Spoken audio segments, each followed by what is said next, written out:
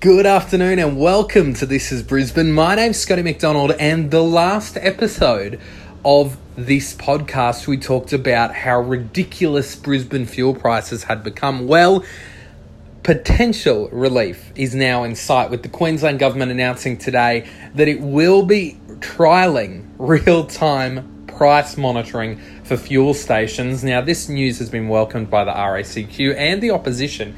Effectively, there'll be apps and websites which can be updated every 15 minutes with the actual current real-time price of every fuel station. It gives you as the consumer the ability to work out where the cheapest fuel is and not bother even looking at a petrol station that's going to be price gouging. Great news if you are a Queenslander and a Brisbaneite that needs cheap fuel.